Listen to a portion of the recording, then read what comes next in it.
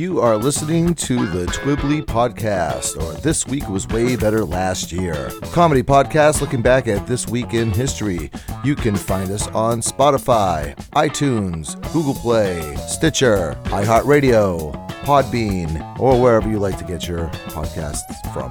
You can find us and or message us over on Facebook and Instagram using TWWWBLY.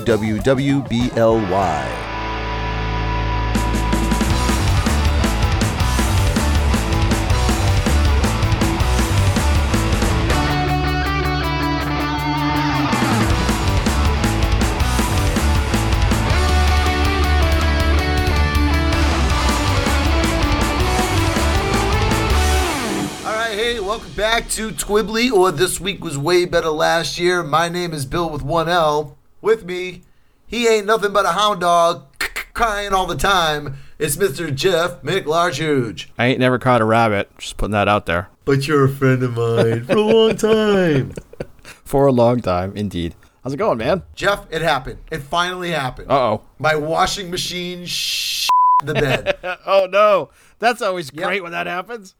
I was so excited. Sure. Yeah, I went downstairs in my cellar to get the laundry out of the machine, and it's like splish splash. I'm taking a bath everywhere.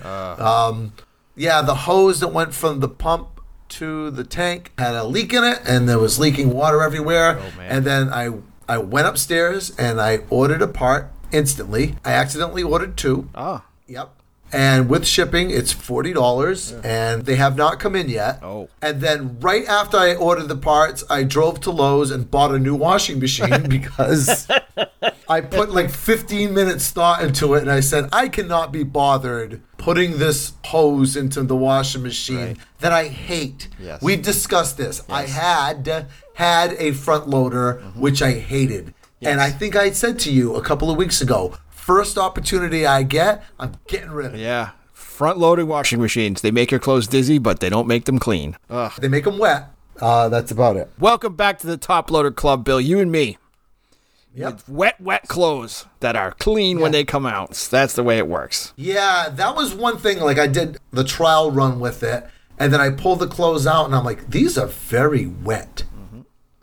So one thing that I learned that I'm going to have to do with this new washing machine is it has a option on it for like drain and spin, which you would think would be a part of the normal cycle, and I think it is, but I think you have the option of doing it again, which I think I'm going to have to do because, that first couple of batches that came out, they were very wet. I'll tell you why that's there, and I learned this the hard way. It's so that modern top-loading machines lock. Yes. When you put the top down, you start the cycle. So if it's unbalanced and you want to just lift the top and have it stop so you can go in and like move things around so it won't go pa-dunk, pa-dunk, pa-dunk, pa-dunk when it's trying to spin up, you can't. You have to stop it all the way and lift it up and move things around. So what my washing machine does is to prevent you from lifting it up and trying to go in and mess around with things. If it can't get a balanced spin, it stops and it starts to add water again. And it fills up and it tries to float everything around so that it can balance naturally. And then it tries to spin out. But that doesn't always work. And you might have to use that to drain it and spin it so that you can open it up and then move things around to make them balance. I learned that the hard way doing what I have a big blanket on my bed. My dog also sleeps on my bed with me. My dog, as all dogs do, leaves hair behind when she's not on the bed. So I have to wash it every month or so to take the dog hair off, and it's big and heavy and gets super saturated with water, and it doesn't balance. So. And sometimes you just throw the dog in there to even things out. Right, exactly. But that's kind of why that's there. So I had to relearn how to use it because modern ones were way different than the caveman days type washing machine I had before I got the front loader. My friend was telling me he had his sister had thrown like a pillow, one pillow into the washing machine, and then he just hears gang, gang, gang, gang, gang, gang. And then he goes downstairs and the washing machine is like walking across the laundry room. Like the only thing that's like holding it back is the hoses that are attached to the wall. Right. So it's like almost like Bub the zombie from Day of the Dead. Yeah. It's funny. The one that I had, that I bought 30 years ago now was like a one from Sears or Kenmore, where I could just lift the top and throw things in and take things out. It didn't care. It was like safety. Dude, this is a Kenmore. Safety's for people who have money. You don't have money. That's why you have a Kenmore. And And when I bought this other one, I was like, I'm trying to open the top so I can throw in like another sock that fell on the floor. And I can't. I have to stop the thing and lift it up and safety. So, well, congratulations on your new washing machine. And I am right there with you with taking them apart and fixing them is a difficult task that no one should do. No, this cigarette lighter's to me now. Yeah. No, it's broke. Throw it away. Buy a new one. See you later. All right. So, before we get the show started, I do have my very popular and always widely received trivia question for you. So, I was watching some videos that were talking about how there's certain words in other languages that there's no English translation for. Right. And we'll touch upon this later on in the show. Oh. Anyway, coming the other direction from other languages, people trying to learn English, they can find it very challenging because there are certain words in the English language that have multiple meanings. Which word in the English language has the most definitions? Ooh. Which word in the English language has the most definitions?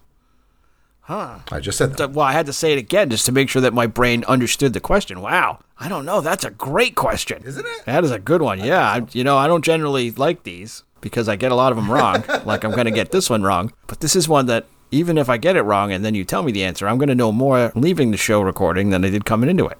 And that's the point. And that's the point. I like that. All right. So this is the week beginning June the 6th. And because we have such a great and hard trivia question for you, I'm going to let you go first this week. I like that. June 6, 1984. The video game Tetris is first released in the Soviet Union. The Soviet Union, pre-breakup, by a guy named Alexei Pajitnov. As far as bridging the cultural divides, I'm going to allow Tetris for being one of those things that came out of the Soviet Union that spread all over the place and never really had political baggage attached to it and started to normalize people from the Soviet Union as like normal people who played video games. Yep. There's another cultural divide too. I know in 2022 things are way, way, way different. Mm-hmm. Okay. So the game came out in Russia Soviet Union in 1984, but it really got teeth here in America probably like 88 or 89 when it came over to the Nintendo. Yes. The NES. There was a cultural divide because that was one video game that I remember that the girls that we hung around with liked. Yes. Back in the late 80s and early 90s, video games were more of a dude thing than a girl thing. Like I said, I know it's very different now, but back then you didn't have a lot of girl gamers like we do now. Right. But Tetris was something that everybody liked and everybody loved playing it, When we were talking about this as being our first thing today, I thought I still reference this game like every single day. I probably reference this game today, usually with regard to cajoling my children about putting things in the dishwasher in a way that will allow me to take them out of the dishwasher as clean dishes. Like, didn't I usually say something like, didn't I let you guys play enough Tetris as kids to know like how to put the bowls in here so that they'll actually get washed? And I start humming along to what I think is the song, and they just walk away from me. But that game, that kind of puzzle game, was really, really new. It was really different for coin-op. There were a couple that were popular before that, like, remember Quicks? Which is like Kicks, yeah, you had to go around and like not touch the thing and make the boxes, right? There were only a few puzzle games that were coin-op friendly, but Tetris was humongously popular as a coin-op, and then humongously popular on the Nintendo Game Boy. It was perfectly suited to the little screen and the controls, and to the NES. That was the next point I was going to make is I know so many people who had the Game Boy, the original black and white, not even black and white, kind of like puke green and black screen that ran on 2 AA batteries, and it came with Tetris. Yes. And then like it was almost pointless to buy another video game for it because every other game on it was fun, but it wasn't as fun as Tetris. It wasn't as fun as Tetris. That's exactly right. And you could play that game like it was like solitaire on a Windows 95 PC. You just keep playing like, I got 80 lines. I just need a flat one. I really, really enjoyed playing that game. I told you I do some retro gaming, and I literally just went back and played Tetris, I'll say 2 weeks ago, and I was like, this game is so fun and frustrating at the same time. Yeah. All right. So, June the 7th, 1993, birthday boy Prince changes his name from Prince to a symbol. Look, if you want to get out of a contract, that's how you do it. Well, I'm sure there's other ways of doing it, but that's one way of doing it, yeah. When you resort to changing your name to an unpronounceable symbol so that you don't have to make records for like Warner Brothers anymore, and you wait out the term of your contract and still release music on your own as whatever your unpronounceable symbol is, you know that there's some like really hardcore contract language that you're trying to navigate around that's difficult to find your way out of. And he found a way to do it. I always thought that was really, really clever of Prince, the unpronounceable symbol, and his lawyers to find that loophole and exploit it. I was just about to say, you know how the singer from Offspring has got like a PhD in like microbiology or something like that? He's like a super smart guy. I think Prince might have passed the bar at some point because that is some legal crazy bullshit to be pulling off. Right? At his level. You know what I mean? Yeah. Like, it's not like this was like some little band. You know, this is Prince. This is like the number one recording artist of that time. Right. And it reminds me like a way that like other guys have gotten kind of around it when I'd read and finally understood why Prince made the change that he did. It's like the two guys that were in the Turtles, right? Howard Kalin and Mark Volman. When the Turtles broke up, they still had a contract with like Moby Dick Records, I think was the name of the company, some fly-by-night guys who just released Turtles records. They couldn't perform with their own names and they couldn't perform as the Turtles. They performed as Flo and Eddie. And two different people with legal names that were and ended up in Frank Zappa's band, but it was for the same reason. They weren't allowed to perform as themselves because it would violate the contract that they had. One thing I remember is Prince did not like doing interviews. Yeah. He had gone on the Rosie O'Donnell show. Mm-hmm. At that point, because you couldn't pronounce the symbol, he was more commonly known as the artist formerly known as Prince. Right. So Rosie O'Donnell she's like, can I call you Taff Cap?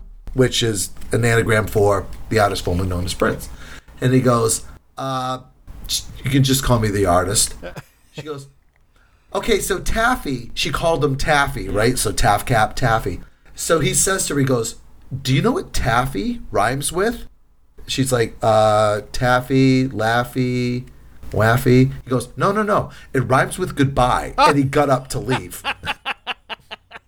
I don't have a lot of Prince records, but I have two of Purple Rain, which every person our age has, probably. And I have Rage Into the Joy Fantastic, which is the second album he put out as unpronounceable symbol guy. Mm-hmm. His records, he's never put a bad record out. He's just put out stranger and stranger records as they've gone along. He's an interesting guy, and I wish he would have done more interviews.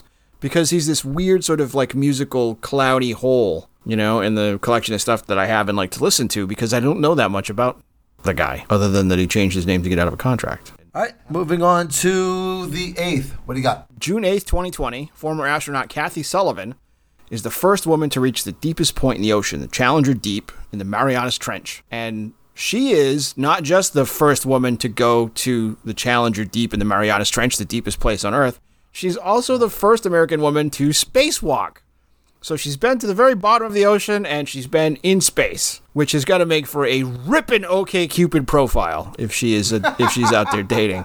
And the good news is she's not prone to nosebleeds, apparently. Right? You know, what's your idea of a quiet day? My idea of a quiet day is being on the International Space Station, tethered to the EEV unit as I'm outside with a wrench, tightening a solar panel. Why? What's that day like for you? Can you imagine, like, finding yourself sitting across the table from her?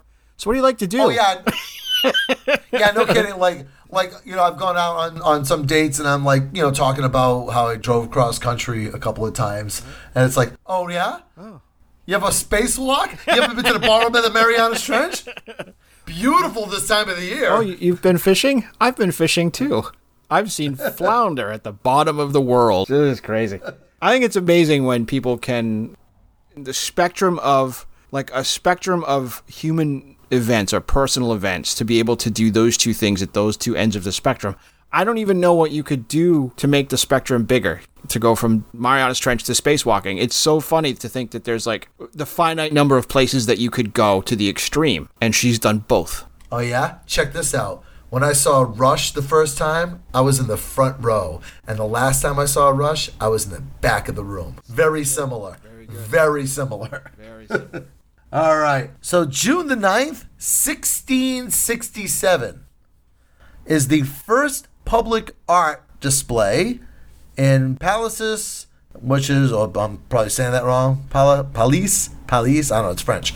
The Palais Royal in Paris, France. Wait, I want to make sure I understand. You're saying this is the first art exhibition, public art exhibition. That's what I have here, yeah. So, also in France, there are caves full of paintings that I'm sure cave people were like, "Oog, come, look." And he points, or she points, up at the wall, and there's a picture of a gazelle and a saber-toothed tiger. Lud, draw, still rife. You know? And they like, "Oh, other folks should come see this. We charge them 2 rock each. Let's go get Ugg. Let's go get Ook and Nude and let them look." So, I call this man's inhumanity to man. I call this one sadness. It is picture of water buffalo tromping on man with spear. And you know what would happen too? There would be like this like real avant-garde piece over there in the corner. Right. This one speaks to me. That's a pile of shit there, Ugg. Sorry. Everyone a critic. No, that not installation. That pile of lunch bones. Yeah. Well, at any rate, whether or not this is the actual first public art exhibition of all time or just the one at the Palais Royal, let me be the first person to say, like, if you have a local museum, please go patronize it. Those places are amazing, and you never know what you're going to see, and they're well worth your time and money. Please don't take a shit in the corner. Please do not touch the paintings or take a shit in the corner. Oog. All right, what do we got for the 10th? June 10th, we've got a fantastic, fun holiday, Bill. It is National Flip-Flop Day, or as I like to call it, my least favorite shoes in the whole wide world day. I can honestly say I have never owned a pair of flip-flops in my adult life. I may have had some as a kid, but I think like anything past the age of 15, no. Like I've never owned a pair of flip-flops, and I've never owned a sweater. I've definitely never worn them both at the same time. Well, I think if I wore flip-flops and a sweater at the same time, you or anyone else who saw me would be within their rights to have me taken to a special room, pads all the way up to the ceiling, and a door that only locks from the outside. But my friend Amy wears flip-flops like year-round. Like literally, we were doing a Christmas event, and she shows up and she's wearing flip-flops, and I said, "Do you have a calendar in your house?" And she said, "Yeah." I was like, "Is it broken? You're wearing flip-flops. It's December." Yeah. I have flip-flops, and I'll tell you why I've got them. I used to have 2 pairs of flip-flops, too. I had the good pair, the ones that I bought because I forgot my sandals, my Teva sandals, in the hotel. Those are the ones I wear to church on Sunday. Yes, those are my fancy ones, the ones I wear with long pants. The ones that I usually wear, I left in my hotel room when we were vacationing at Florida. Uh-huh. So I was at Universal Studios in the big water park part of their park, Volcano Bay. Alley or whatever. Yeah, Volcano Bay was wicked fun. The one thing that's not themed after Harry Potter, right? Right, yes. And I needed flip-flops, so I'm like, I went over to the gift shop, and I bought a $60 pair of flip-flops because that was all I could get, and a $12 bottle of sunscreen, which did not protect me from getting a second-degree sunburn. $60 flip-flops. Dude, do you know how often I wore those things? I found reasons to put them on. I was like, 60. These are the most expensive shoes I own, and they're not even full-on shoes. I wore them to walk my dog. I wore them to the gym, and I started wearing flip-flops at the gym because I got a biological weapons-grade strain of athlete's foot fungus at one of the gyms. I looked down at my feet, and I saw like Kim Jong-un looking back up at me. It was terrible. No, that's advice I give everybody. Dude, when you go to the gym, flip-flops in the shower. Got it. Absolutely, 100%. Yeah. And then I've got a pair that I paid $3 for. That my dog, you know what? That my dog bit the top off of one, but it's in just the right space that it doesn't bother my feet, so it looks like I ate part of my flip-flop. Those are the ones that I wear to the gym now. So, you know what? Now that I think about it, I have to redact my statement. Oh. I did buy a pair of flip-flops. Whenever I worked at the Renaissance Fair, I was working out heavy at that time, and I wanted to go to the gym before going to work, but I would need to shower before going to work. So I bought a pair of flip-flops so I could wear them in the shower at the gym, but that's the only time I wore them. I didn't wear them like about town. They were orange. One of my children chipped their tooth because of flip-flops at the Boys and Girls Club. They were running across the tile floor. And if you've ever worn flip-flops for more than 4 seconds, you know you can't really do that. She caught a toe, and then face down on the tile. Oh, big starfish on the floor, huh? Yeah, that was expensive. I made her throw the flip-flops away. She wasn't allowed to wear them anymore. Once I stopped laughing, I made her throw those flip-flops Oh, away. I was so mad. Like, oh, why would you mess up your teeth like that? Oh, God. I mean, it's not like you could do anything about it. Right. So I can't fix it. I'd take her to the dentist. The dentist fixed it, but still. At-home dentistry. All right, so moving on to June the 11th, 1977, KC and the Sunshine Band's hit single, I'm Your Boogeyman, hits number 1. I love Casey and the Sunshine Band. This has to be their number 1 song. This is my favorite of all of their music. This particular single. So your friend Bill has a Spotify account, and I have pulled up Casey and the Sunshine Band's page for somebody who has been, pretty inactive over the past couple of years. He still gets over 4 million monthly listens, so that's pretty good. The number 1 song that people listen to more often than any other song is not "I'm Your Boogeyman." It's not. I would think it would be "Shake, Shake, Shake Your Booty." That's the to me that's his most famous song. Another killer track, yes. Yeah. But no, it was like a late hit for him. "Give It Up." Remember that one from the 80s? Yeah. Yeah, Yeah, that's the number 1 song on Spotify by a huge margin. Huh. Like almost double the next one. The next one down was "That's the Way." I like it. That's understandable. That was a big hit. That was a big hit. But I remember his 70s stuff way more than anything that he did after 1980 or 81 or so. So me not hearing "Give It Up" means it's not going to show up on like 70s radio, which is why I didn't think of it. Probably why you don't hear it, yeah. Why I don't hear it, yeah. The number 3 song down, arguably, I think is his best song. Is it my favorite song? No, it is not. But I think it's his best song. I think it's an incredibly well-written song. "Please Don't Go." Great song. Anybody could record that song and make it amazing. Yeah. That's an amazing song. Yep. For me, when I was putting the floor in my library downstairs all by myself with the radio on, I learned over the course of the week that it took me to learn how to do it, was that about every 4 hours and 10 minutes, they'd repeat the playlist on the 70s radio. So I knew kind of when "I'm Your Boogeyman" was coming up. So I would get all excited to know that it was coming, and that was when I would take a break from like putting down floor planks, vinyl plank flooring, to listen to that song and dance around like an idiot. So all right. Going back to our trivia question for a quick second. Sure. A video I was watching, there was a word, and I forget what language it was, and I don't remember what the word was. So this conversation is almost completely irrelevant. But I thought it was a really cool thing that this word meant the kind of emotion you feel when a song just hits you and you feel like jumping around and dancing and singing. Yeah. There was actually a word for it, and I was like, wow, we need that word in our language. I was going to say, it sounds like the kind of word you end up with in German, which is like Schnitzen, Fracken, Glucken. Yep. And the other thing I wanted to say was, I do not own a pair of boogie shoes, but I think that concept is amazing. As do I. I had boogie flip-flops. My $60 flip-flops that we were talking about, by the way.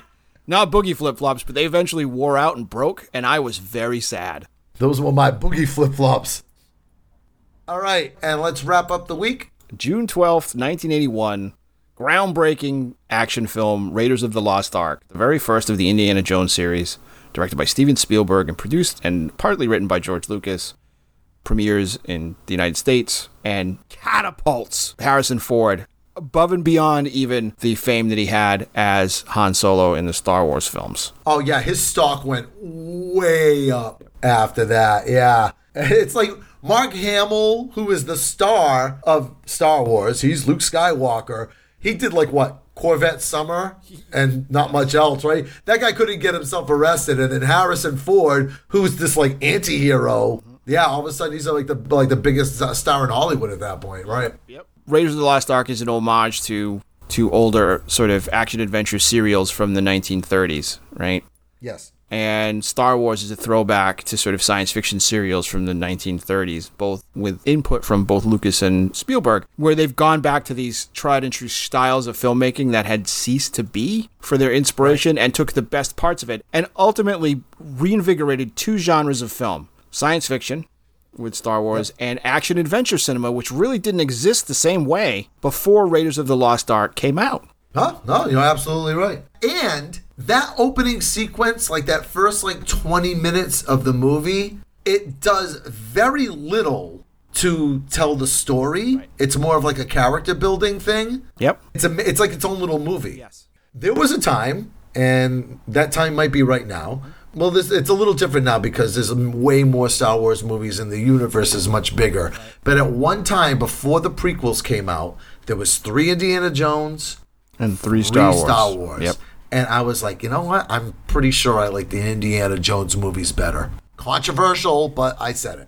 Well, I think there's a lot to love in both of those series at that time. I remember being tremendously blown away by Raiders of the Lost Ark. It's one of the few films that I came home and told my brothers, my mom, my dad, my friends who hadn't seen it, my cousins who hadn't seen it, you have to go see this. It's so amazing. It's completely fantastic. It's like nothing you've ever seen before. And for an 11 or 12-year-old kid saying that, they were like, shut up, kid. But I was still able to get people to go. I think I saw Raiders of the Lost Ark 6 times in the cinema with different people almost every time. It was just one of those, I went back and saw it again and again and again. I remember, I think it was 2003, a friend of mine had gotten married, and I was in the wedding party. I was the only guy in the wedding party that didn't drink, Mm-hmm. So everybody in all the groomsmen all got this bottle of hooch or whatever the hell it was. I don't know. It was a bottle of whiskey, I think. Right? But I didn't get a bottle of whiskey because I don't drink. So the dude bought me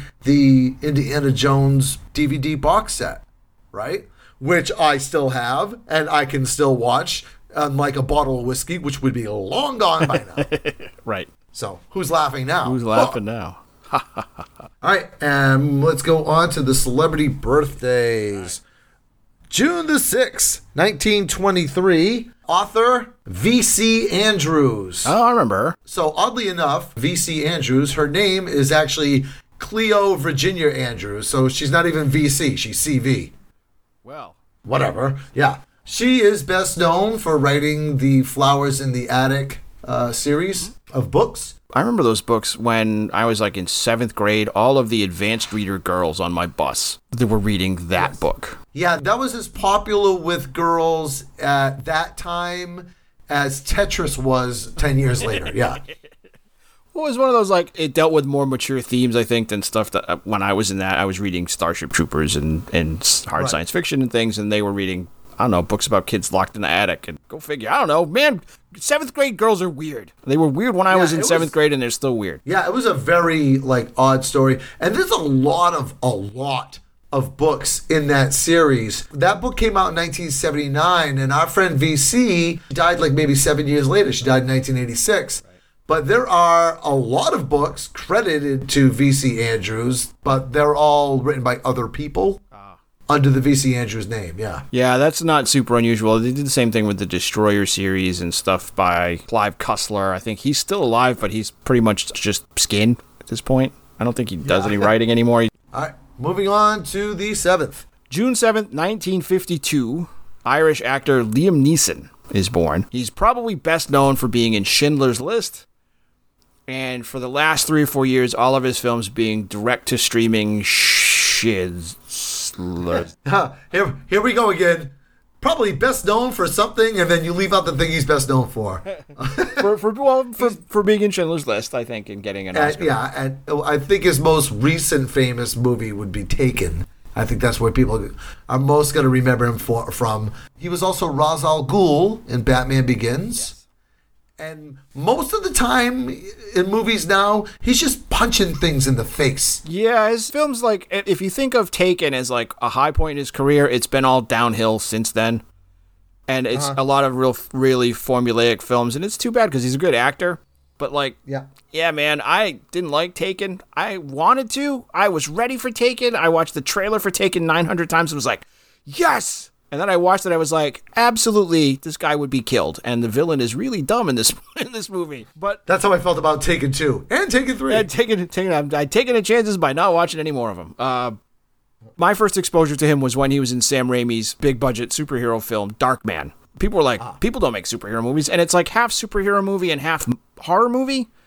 like classic style horror movie, and it's really well done, and he's really good in that.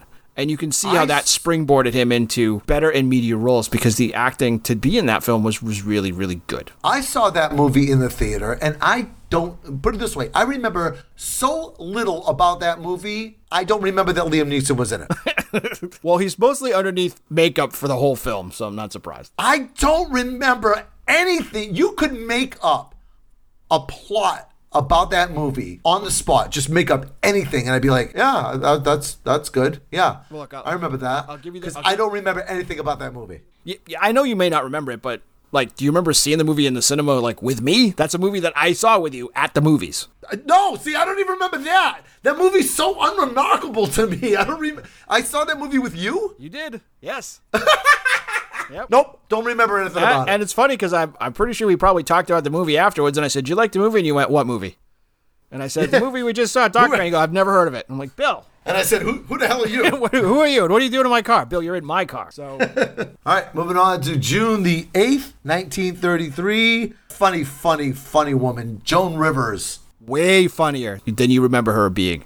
I urge you all to go back and listen to some of her comedy specials. She is unbelievably funny. Like I said, I have Spotify, and I had gotten into a conversation with a friend of mine, and we were talking about Joan Rivers, and I was like, oh my goodness, I wonder if, because I used to have her comedy album, What Becomes a Semi-Legend Most, on cassette. I hadn't heard it since those days, you know? So I went back and it's on Spotify, and I went back and I listened to it, and oh my goodness, it's funny. I mean, it's humor that wouldn't fly from a modern comedian in 2022. No. You know, it's very insulting kind of she's more like comedy. She's more like Vegas comedians from like the late 60s and early 70s. Yes. Like Don Rickles style, like George Carlin before he became George Carlin that we know and love.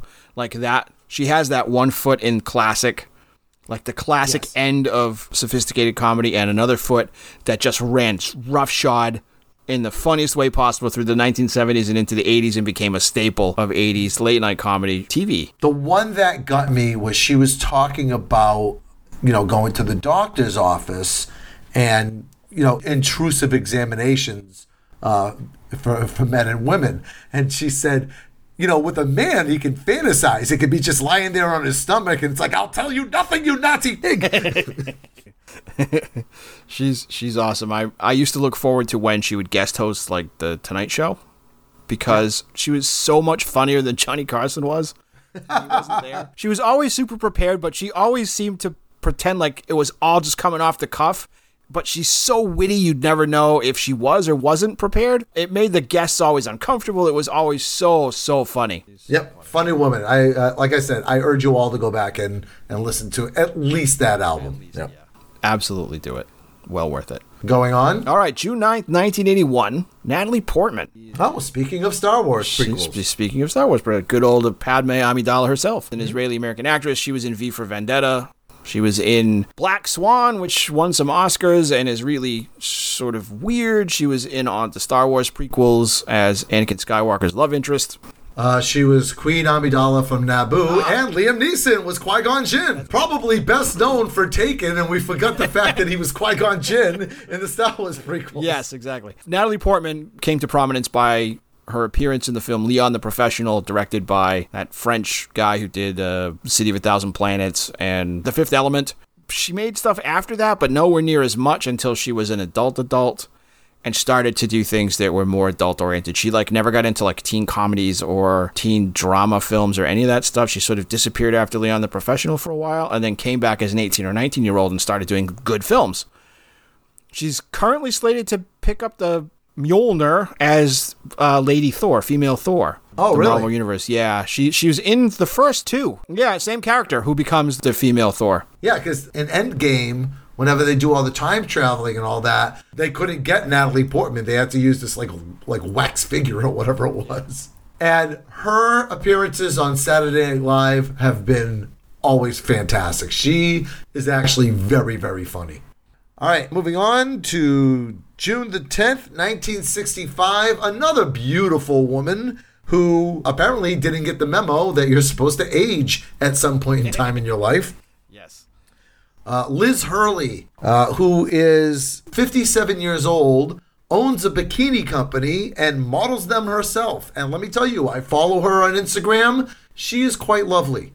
She is. She's the only thing that I like, the only part of the remake of Bedazzled that I like. She plays the devil in Bedazzled, and she's very, very good and very funny in that. Yeah, she was a great character. I actually like that remake quite a bit. I like both versions, the original and the remake. I think they both have their own charms. I think they both have their own charms, too. There's fewer of them, I think, in the remake. But, again, it doesn't matter. It's not her. That she's great in it. And Brendan Fraser is great in it, too. She was great in the Austin Powers film, the first one. I don't think she was in the second one.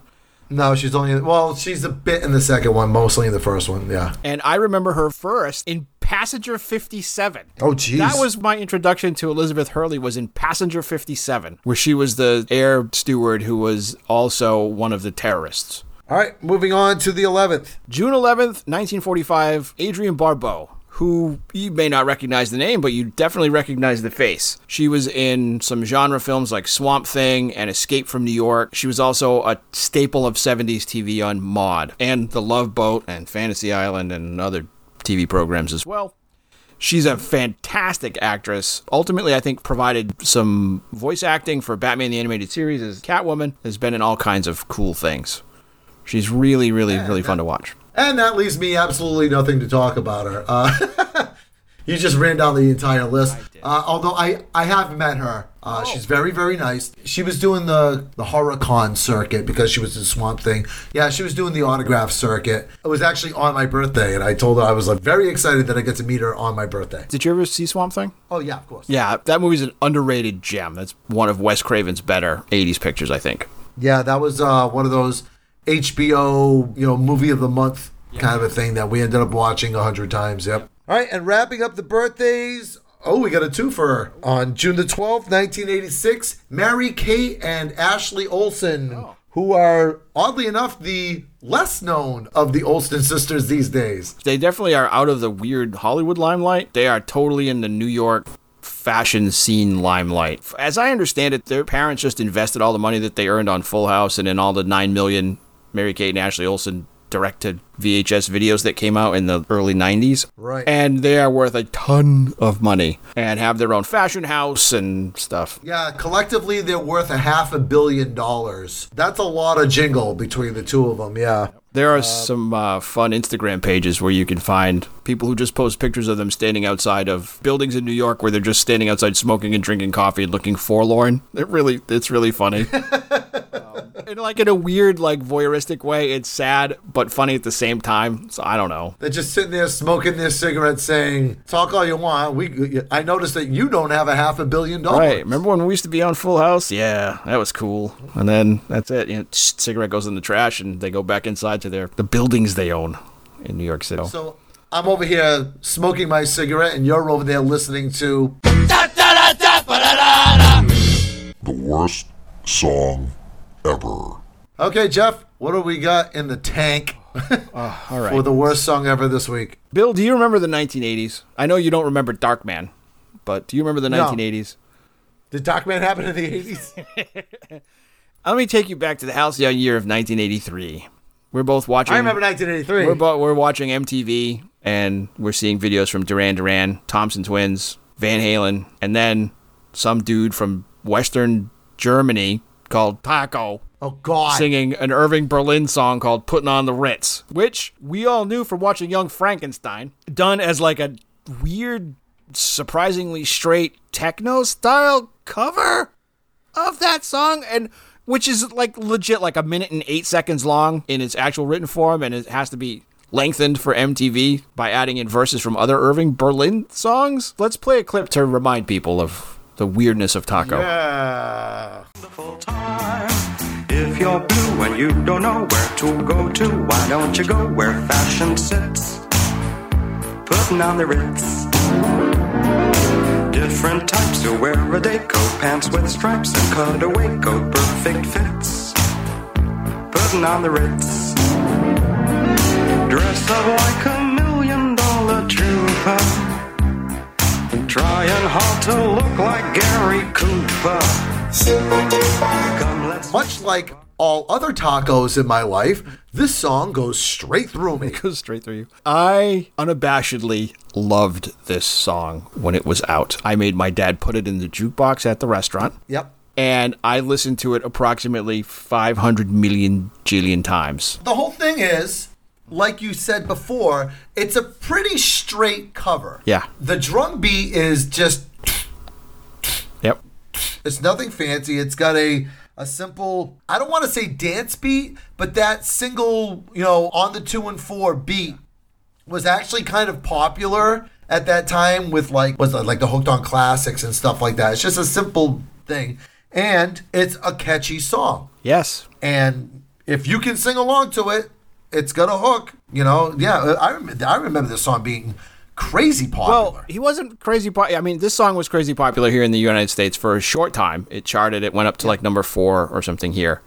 And then it dropped off. In Canada and England and West Germany and New Zealand and other places, it stayed on the charts and did better.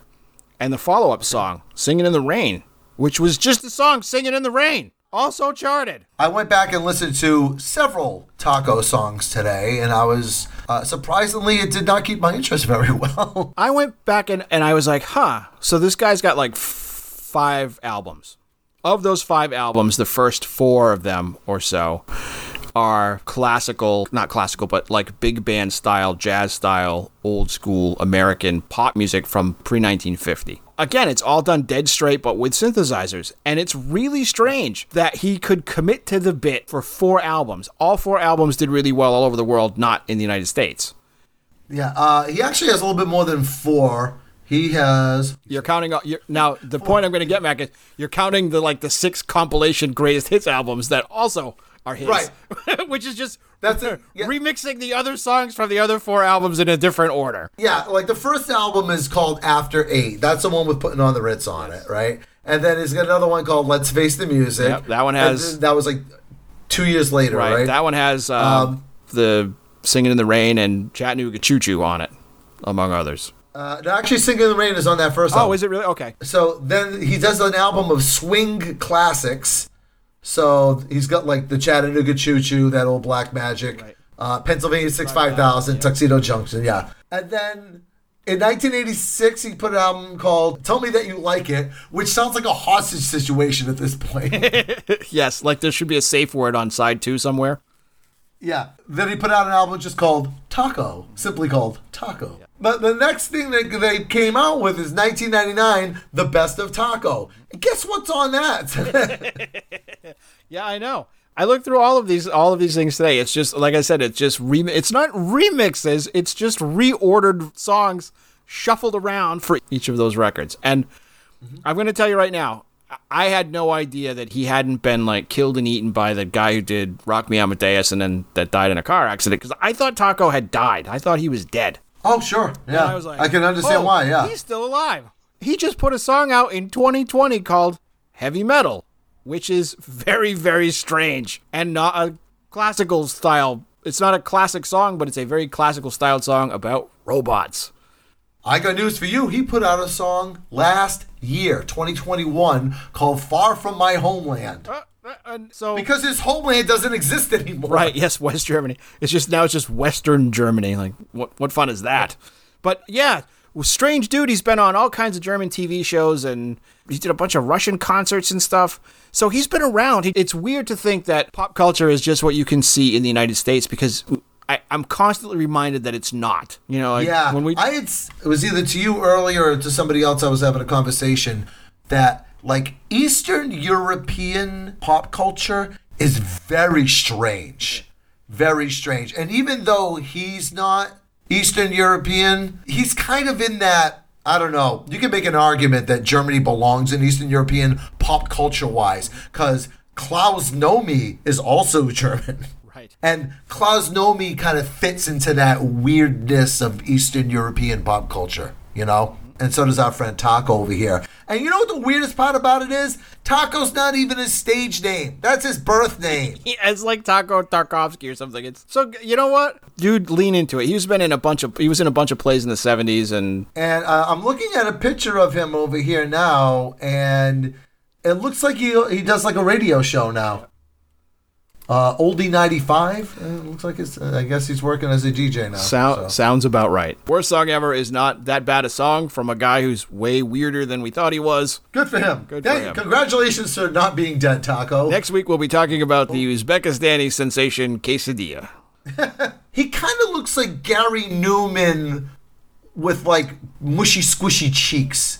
Yes. He looks like Gary Newman and Dizzy Gillespie had a baby. Yeah, well, he does now. In his prime, he looked like Gary Newman and Dizzy Gillespie had a baby and stuck George Michael's hair from Wham on his head. All right, so before we wrap up the show, we have our very popular and always well-received trivia question. My question for you this week was, which word in the English language has the most definitions? Anti-disestablishmentarianism. That's a four-letter word. No, that's not my guess. That's just me blurting out the longest word that I can think of. Is.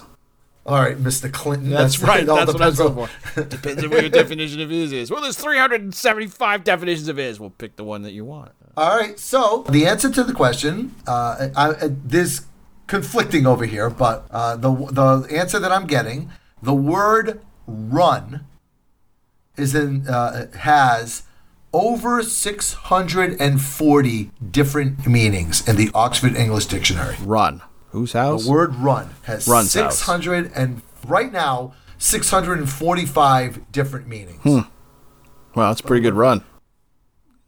See? Pretty good run of definitions right there. I'm going to run downstairs and eat soon. Pulling up second place at a humble 430 is the word set. Set has 430 definitions. Huh. Well, there you go. Yep. All right, so that is going to wrap up the show for this week. We will see you back here in 7 days. Say goodnight, Jeff. Good night, Jeff. Bye, everybody. Bye, guys. Hey, thanks for listening to Twibbly, or This Week Was Way Better Last Year. Special thanks to James Coster for our theme music. You can find us and message us on Instagram and Facebook using TWWWBLY. Make sure you spread the word and tell all your friends about the Twibbly podcast. Dan Quayle never listened to Twibbly, and look what happened to him.